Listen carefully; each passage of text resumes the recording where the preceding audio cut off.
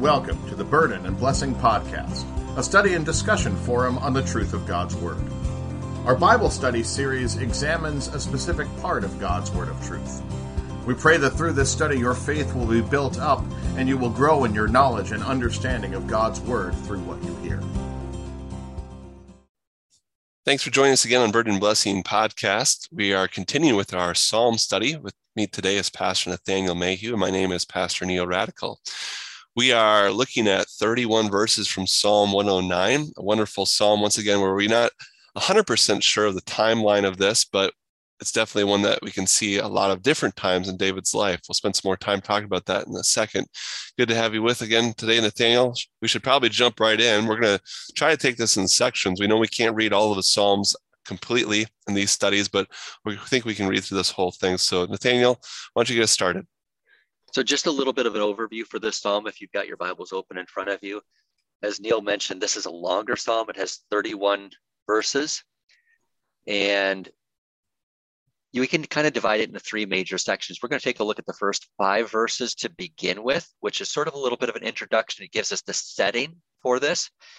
And then the main part of the psalm is verses 6 to 20, which is going to get into a prayer of judgment for those that are out to get David. And then we kind of have a little bit of a prayer at the end where the Lord would watch over him and protect him. So just so you have a little bit of background as we get into this psalm, some of the things that we're going to talk about as we go through it. So why don't we start with verses 1 through 5 that lays the foundation for the prayer that is going to come later on. We do know that this is a Psalm of David. We have an introduction to it that says the chief musician, a Psalm of David. So the psalm begins. Do not keep silent, O God of my praise, for the mouth of the wicked and the mouth of the deceitful have opened against me. They have spoken against me with a lying tongue. They have also surrounded me with words of hatred and fought against me without a cause. In return for my love, they are accusers, but I give myself to prayer. Thus they have rewarded me evil for good and hatred for my love. So here's the setting, Neil. We kind of get David telling us what he's facing. And first of all, what does David tell us has been his desire or actions towards the individuals he's describing here? How does he look at them? Ultimately, he's calling them wicked, but he's looking to them and saying, okay, what do I have against you? What have I done to get you to accuse me with these things? So he's really pleading a case. I think some of the commentators we've read before on this talk about this being a courtroom kind of situation where David wants to plead his case before the Lord and also before his accusers as well. And so he's praying about it and trying to decide, all right, how am I going to handle this? Or what am I supposed to do if they're lying? That's a very important word in that first section you read. They are lying about what I've done. They're not being truthful. And so what do you do when it's one witness against another? Well, you got to plead before the Lord to take action. Yeah, sometimes human beings don't always see what's going on behind the scenes. I think about the example of Naboth and his vineyard, and how Jezebel brought false witnesses against him. And, from an outward perspective, everybody might have thought that Naboth was guilty and that he deserved what he got. But that wasn't the truth, was it? It was because he had been lied about through these false witnesses. And as you pointed out, you've got deceitful, wicked, lying tongue, words of hatred without a cause. That's an interesting phrase, too, that David is saying, this is something I don't deserve. They're coming after me for unjust reasons. In fact, he says that they are rewarding me evil for good. David has done good things, but they're attacking him without a cause. And then he says, and hatred for my love. So he has a love for these people, but they're not reciprocating that back. They're out to get something. So David is sort of describing a heart problem here. Well, you can see some different elements of that. I know we've talked about examples of David being wronged by Saul. David was fighting for Saul, trying to protect the kingdom for Saul, protected Saul's life, all the good he did for him, and Saul continuously tried to kill him and murder him. Same thing you might think with like Absalom, David's son, raised him, provided for him. We don't know what his relationship was like with Absalom, growing up, but that doesn't give the excuse for Absalom to overthrow and try to have David assassinated either. So you see these kinds of elements, these examples show that David was trying to be a God-fearing man to these individuals who basically turned it 180 degrees around and tried to have him put to death. And so now what is he supposed to do? I think your example of Saul is really good. In the last Psalm that we studied, we talked a little bit about that with the people. Saul was out to hunt David down. We talked about Doeg in the last couple of Psalms. And so that's why this Psalm is fitting chronologically here at this time frame, is that we have plenty of examples right here, right now in David's life. David played the instruments for Saul to try to ease him of the struggles that he was going through, the evil spirits that he was plagued with. He, like you said, he fought for Saul, won his battles for him, killed Goliath, all of these things. But what does Saul do? Without a cause, he has bad things to say about David that are wrong, that are lies, and he's trying to hunt him down and have him killed. So it's beautiful. Yeah, it's interesting. It's very important we don't miss out on this phrase. I know we both kind of said it, that do not keep silent, O God. So basically, because the world is looking at this situation and saying, oh yeah, a lot of people in David's time said that he was an outlaw, that he was a traitor but they didn't, like you said, they didn't know what was going on behind the scenes. So he needed God to step up and really protect his reputation where the Lord was willing to do so. And so all that David could really do in these situations was give himself to prayer and to ultimately leave it in the Lord's hands. And that's context, I think, like you mentioned before, really helps us lead into the next section verses 6 through 20, because it helps us understand, why is David saying these things? It's not because he hates these people. It's because he wants the Lord to be his defense for his name, for his reputation, for the wicked and evil and lying things that are being said against him. And I think it's important, you could help comment on this too. Where does this come in with like the whole mind of God part? Because we know that the Psalms are inspired by God. So where does this bring in God's judgment, Nathaniel? Well, I think the key here is that this is a prayer for God's justice to be served. And when we think about justice, we only see perspective from our limited human perspective. We have to judge. You were talking about the courtroom scene in the beginning. We have to judge based on the evidence that's brought forward. But sometimes you can lie with evidence. You can present evidence that's not true. And so what David is doing here in connection with his issue, whether it be Saul or, like you said, in the future, maybe Absalom, he's saying, Lord, you judge the evidence and you render a verdict that is correct. Now, by inspiration, David is given insight into the heart of, in this case, possibly Saul, knowing what Saul's intentions are, and that those intentions, what he is doing, what he is saying, are manifested by a heart that is separated from God. And we see that in the biblical account when Samuel comes to Saul and says, God has rejected you. And so we have a little bit of insight into that account, but this section, as harsh as it is going to be, is exactly what we deserve as sinners when we reject God, when we do our own thing. And so it might seem harsh, but boy, it is important for us to understand this is exactly what we all deserve. And that is only because of what Christ has done for us that we are set free from what we deserve that's described here in these verses. Well, maybe I'll read this for us, this next section, verses 6 through 20. If you happen to be able to have a Bible open with you, it's nice to be able to follow along, but maybe channel your own thoughts of how you feel when people speak lies about what you've said or what you've done, or about your character or personality, or even about your God. People are lying all these things about you, and all you can do is go to the Lord in prayer. So verses 6 through 20 read, set a wicked man over him, and let an accuser stand at his right hand. When he is judged, let him be found guilty, and let his prayer become sin. Let his days be few, and let another take his office. Let his children be fatherless, and his wife a widow.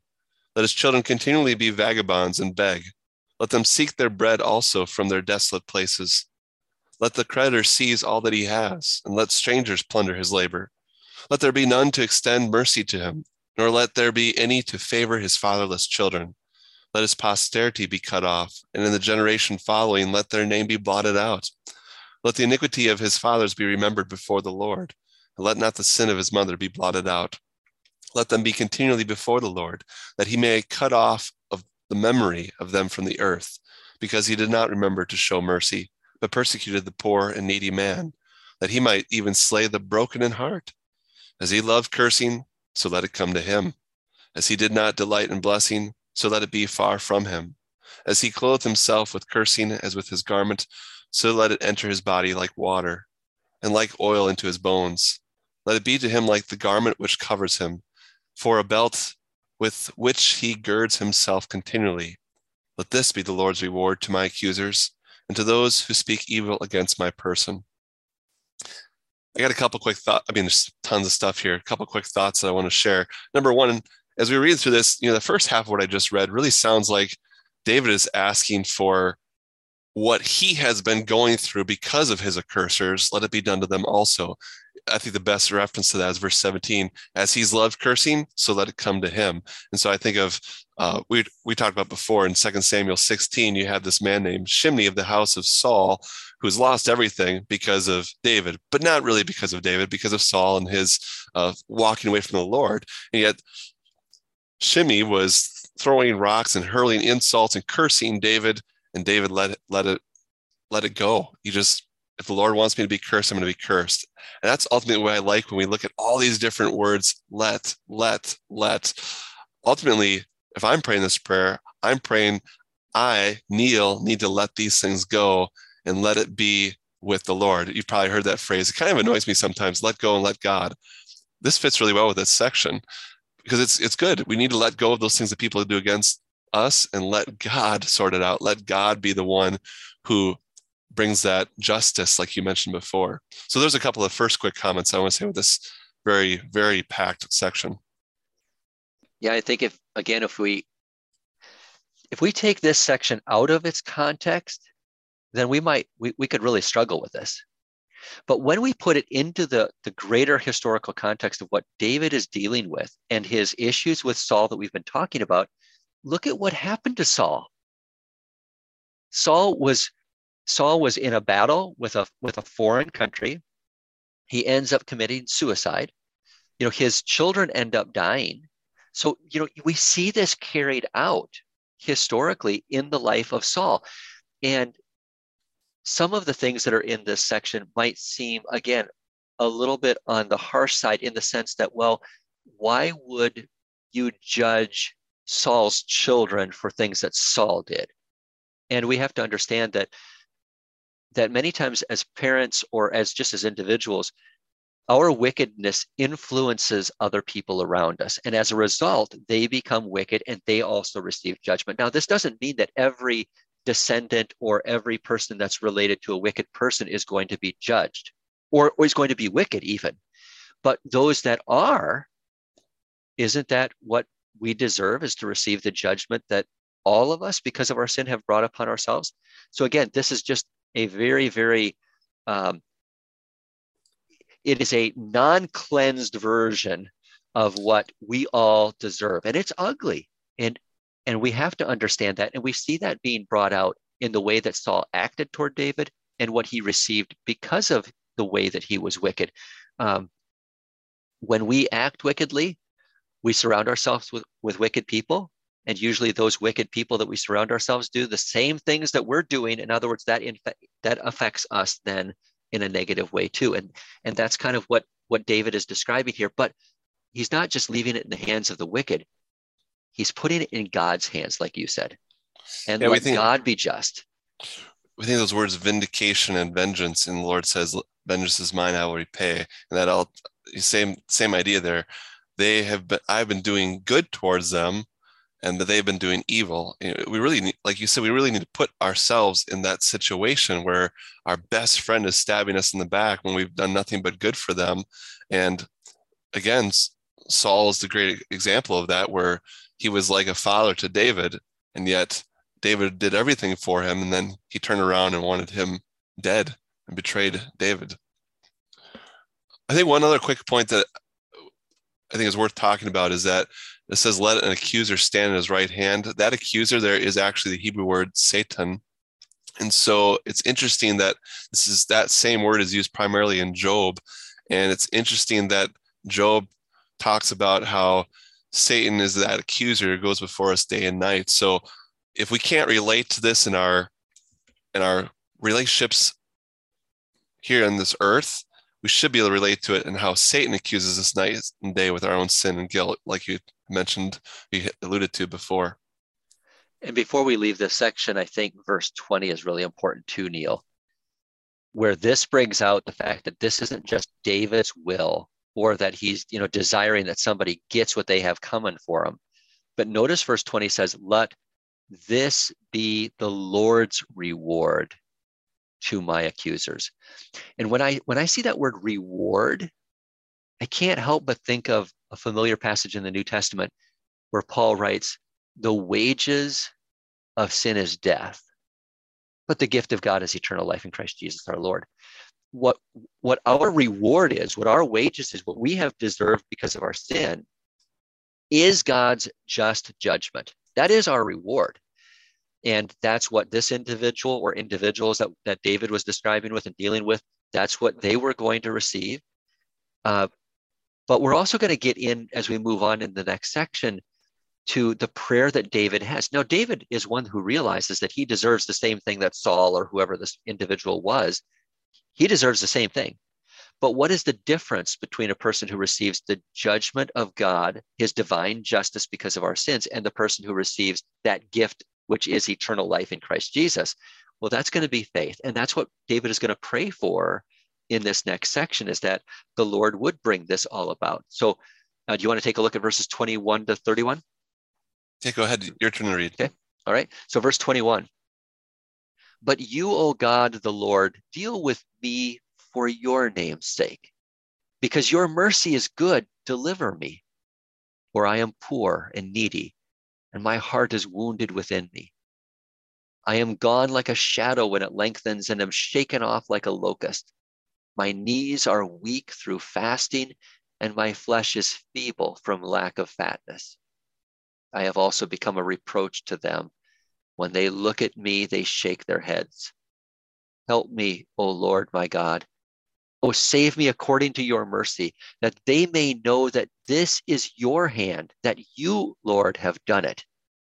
Let them curse, but you bless. When they arise, let them be ashamed, but let your servant rejoice. Let my accusers be clothed with shame, and let them cover themselves with their own disgrace, and as with a mantle. I will greatly praise the Lord with my mouth. Yes, I will praise him among the multitude, for he shall stand at the right hand of the poor to save him from those who condemn him. Some pretty powerful verses there too. This is not the same person. You look at that first half and you're thinking, wow, like you said, if you were to stop there, someone might read that first through verse 20 and be like, what is wrong with this person? And you read the second half and it's just total opposite. Humility, like, I cannot do this without you, Lord. But there's confidence in here too, even in our weakness. When I'm weak, then he is strong. And that's definitely a nice cross reference that Paul prayed that you see here in this section, because ultimately he finds his help, like you said in verse 26, he finds his help from his Lord, the Jehovah God, not just some random God, the God of the Bible. Abraham's God, Isaac's God, Jacob's God, Israel's God is the same God that gives that mercy and salvation. And so, yeah, the Lord's already answered that prayer. And even though David had to patiently wait for that prayer to unfold as we've talked about before with David, many years of these battles, of this fleeing from Saul, of this sinful accusations from other people who maybe don't know the full story, but don't know the truth or deliberately do lies. Ultimately he's looking to the Lord for that strength to endure it. And that's ultimately where we seek Christ, isn't it? The strength to endure the accusers, accuser. That's one of the most beautiful things I think about the Psalm, is that while it's David who's writing it and it's David who's living through it, boy, the parallels to Jesus are just striking, aren't they? The being condemned without cause. We think about Lent. We think about Jesus' suffering and death and how he was lied about, how he was tortured, how he was put to death without a cause. And then you think about these verses that describe the judgment of God. Think about when Pilate condemned Jesus and he washed his hands, and the people said, "Let his blood be upon us and upon our children." That was exactly what happened as a result of their rejection of Jesus as the Savior. So we've got this beautiful parallel, as you pointed out, to Jesus in his ministry, and that the Lord does bring good out of all of that. Through the suffering of Jesus, he brings about our salvation. He gives us forgiveness of sins. He opens up the door to eternal life for us. And I think that the big connection here, you mentioned in verses 21 to 25, is the humility of David that you can see. There's such a contrast between the accusers that he describes in verses 6 to 20. He talks about fasting. Well, that's certainly something that's connected to faith and trust in Jesus. He talks about his being poor and needy. And he talks about the fact that he is weak and his flesh is feeble as a result of this struggle that he's going through. He's pleading with God to resolve this issue that he's dealing with, that God would be God, like you said, that he would bring his justice to bear in this particular historical event and account. Verse 25 sounds just like Psalm 22. I become a reproach to them. You think of Jesus on the cross, and when they look at me, they shake their heads. They were shaking their heads on the one who they're crucifying. You had mentioned, we were talking about a verse earlier with verse 8, let his days be few and let another take his office. That is quoted in the New Testament, right? You had mentioned, who was that again? Yeah, that would have been Peter when Judas died. And again, another beautiful parallel to all of this. Judas, who was selfish, who lied, in this whole thing, he was working selfishly in order to get something out of it. He ended up regretting that, but he went out and hung himself. And so in order to replace Judas, Peter quotes this verse 8, and then they choose somebody else to take the place of Judas as one of the apostles, one of the leaders of the church. So again, very appropriate as Peter quotes this verse with Judas, but knowing the background and the what was actually in Judas's heart and what led him to those decisions and to the outcome that he faced. I also think it's fascinating too when we talked about that word Satan, because we could feel like we're the victims in all of this. The world's doing this to us. But then you ultimately see Jesus talking about the same thing with not just the Pharisees who are wrongfully accusing him, but his own disciples. We talked about Peter, where Jesus says, "Get behind me, Satan," because he's acting in that verb form as an accuser, one to say, hey, you can't do this. But that's exactly what Jesus was coming here to do, to go into Jerusalem, to suffer and die, to go before Pilate. Even as he said to Pilate, you don't have power. You don't have any power over me if it hadn't been given for you above, because Pilate's like, oh, don't you have the understanding that I could condemn you? I can put you to death, or I can release you. And ultimately, everything we see here was for the Lord's purpose. And I really am respectful of this psalm, because I think that's what David's trying to see as well. Lord, what is the purpose in all this? I'm going to leave it to you in prayer. And I know that you're going to handle it for me. I know you're going to bring it about in your own time and own way. And that's why I love that verse 21. You, O Lord, God the Lord, deal with me for your name's sake. In other words, you deal with it. You take care of this. I'm weak. I can't do it at all. You take care of it. I will continue to praise your name among the people. Yeah, that phrase, for your name's sake, for your glory, that you would use the events in my life, whether I have to suffer and I receive things which I might consider to be unjust and which might be unjust, but that you would use that for your glory, to the benefit of the furtherance of your name, your kingdom here on earth. What a beautiful prayer. This again reminds me of Jesus as we think about Lent. When he came into the Garden of Gethsemane, he prayed, Lord, not my will, but your will be done. Your name be glorified. Your will be accomplished. Your kingdom come. Your name be hallowed. All of those things. That was what Jesus was praying. That's what he had taught his disciples to pray, and what he prayed. When the rubber actually met the road, that was exactly what he prayed as well. Such an awesome psalm. There's so much more, I think, that we both agree that we could talk about, more parallel verses that we could bring in, about that whole ultimately the epitome of doing good for someone else we see on the cross. It's pure grace. And he's doing that out of the evil that we've done to him. He's doing that in response to the evil that we've done to him. And so I like that there's that hint of that too. They've rewarded me evil for good. The Lord's been our God. We've sinned against him, and yet he still shows us that goodness even when we don't deserve it. Romans 12 talks about that. Isaiah 53, that he went silently before the shearers, to a slaughter as our lamb. So many wonderful thoughts brought back into this, just, in dealing with reputations. But like you said so well, ultimately, for the Lord's name's sake, we go through things to glorify him, and recognizing what he went through to glorify us, all the reproach, all the lies, all the shame, all the just antagonistic accusing that they did of Jesus was all for you and for me. And that's such a comforting thing to think about. Yeah, I think as we focus on this psalm, it's important to just really think about justice. What we deserve, but yet what we've received.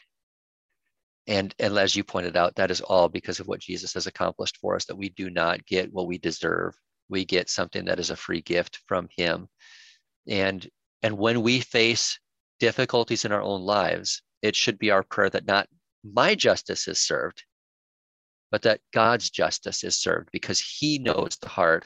He knows what we really, where we are with our faith and in our actions, and what is motivating us. And his will is good, and his justice will be served. Well, thank you for your time today, Nathaniel. For anyone who's listening into this discussion, study of Psalm 109, we pray that the Lord will continue to bless you and give you patience and peace as people might accuse you of this or that, whether it's true or not.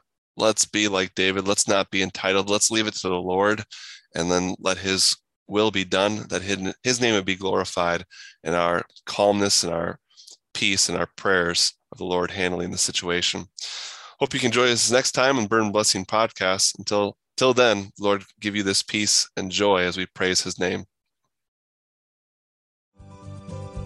We hope that you will join us again next week for another episode of Burden and Blessing Podcast, as we continue to take every thought captive to the obedience of Christ.